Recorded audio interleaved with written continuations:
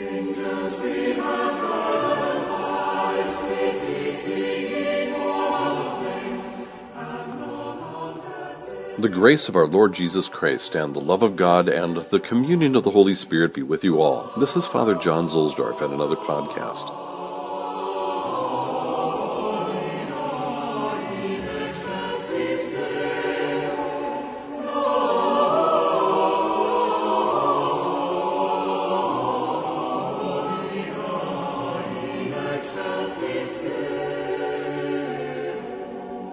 Sometimes, depending on the time of year, I will offer some podcasts with a little poetry, usually poetry of the season. Well, today I'm out on the road, and I wanted to make a podcast anyway, but I'm going to do this as an experiment. I'm recording voice memos on my phone, and then emailing them back to my computer, and then I'm using the same phone to access that computer remotely so that I can assemble the podcast. So please forgive me if this is just a little rough. Because it's Christmas Eve, let's think about Christmas poetry. First of all, we can hear a poem by Thomas Hardy, who died in 1928. He has a poem called The Oxen. Now, Thomas Hardy, as you know, was a novelist and a romantic poet. And you may have read some of his novels, such as Far from the Maddening Crowd and Jude the Obscure, and probably most famous, Tess of the D'Urberville. Well, The Oxen, one of his poems, seems to have first popped up in a newspaper on Christmas Eve of 1915.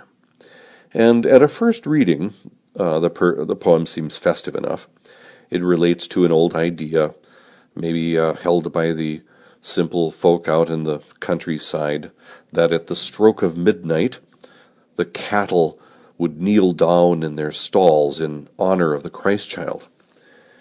But keep in mind that this was in the newspapers in 1915. World War I was in full swing. And so his phrase, "in these years," which is in the poem, brings the poem into that day, the day of great conflict during that war, when so many young British men were in the trenches. In fact, you can perhaps think of them and all those who are serving in the armed forces and far from home when you hear the phrase in the poem about the meek, mild creatures in their strawy pens. This is The Oxen by Thomas Hardy. The Oxen. Christmas Eve and 12 of the clock. Now they are all on their knees, an elder said, as we sat in a flock by the embers and hearthside ease. We pictured the meek, mild creatures where they dwelt in their strawy pen, nor did it occur to one of us there to doubt they were kneeling then.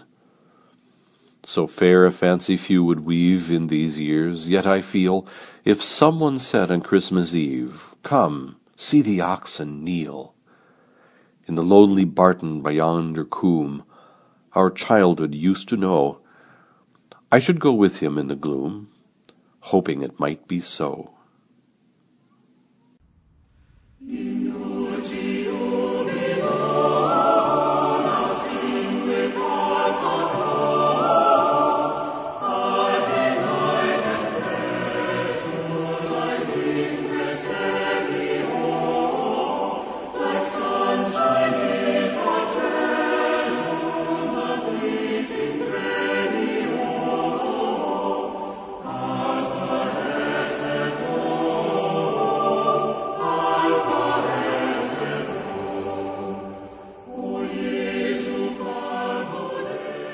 Gerard Manley Hopkins was a Jesuit priest and a very fine poet with a remarkable idiomatic style.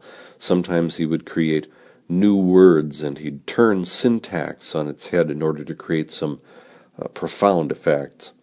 The following, however, is not too far out of the box. There's a little poem called Moonless Darkness Stands Between. It's the first two words there give you a sense of Hopkins style. As you listen to this, I can't help but think of the hope of one who recognizes himself as a sinner in the promise of the coming of the Lord into the world. See what you think. Moonless darkness stands between. Past, the past, no more be seen. But the Bethlehem star may lead me to the sight of him who freed me from the self that I have been. Make me pure, Lord, thou art holy. Make me meek, Lord, thou wert lowly. Now beginning and alway, now begin on Christmas Day.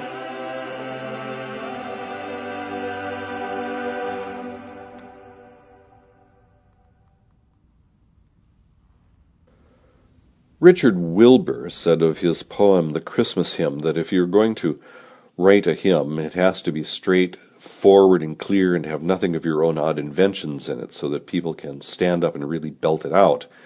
Well, how very different that is from a lot of the things being written for church in the last few years. In any event, Richard Wilbur was born in 1921, and he's still alive. He has been an American poet laureate, well-deserving of the same, especially in light of some dismal poets that we've had lately, but I digress. Richard Winslow, a composer, asked Wilbur to write this hymn so that he could set it to music for a concert, and since then other composers have set it to music, including Dave Brubeck, who was a late convert to Catholicism. But here is Richard Wilbur's The Christmas Hymn. Listen to how Wilbur connects the event of Christ's birth with the reason for his birth, that is, Christ's death on the cross. A stable lamp is lighted, whose glow shall wake the sky. The stars shall bend their voices, and every stone shall cry. And every stone shall cry, and straw like gold shall shine. A barn shall harbor heaven, a stall become a shrine. This child through David's city shall ride in triumph by. The palm shall strew its branches, and every stone shall cry. And every stone shall cry, though heavy, dull, and dumb, and lie within the roadway, to pave his kingdom come. Yet he shall be forsaken, and yielded up to die. The sky shall groan and darken, and every stone shall cry.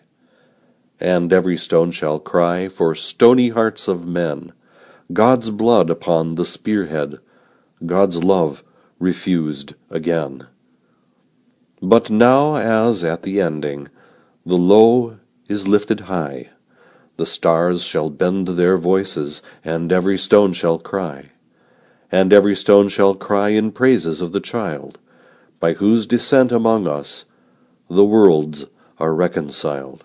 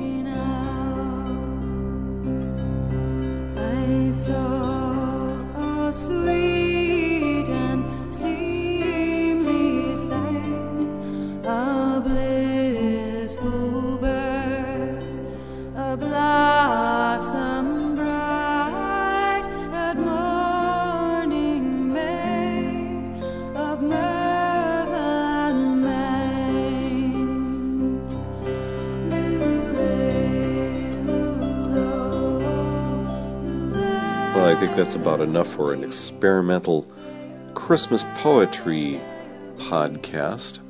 I hope this has been useful for you.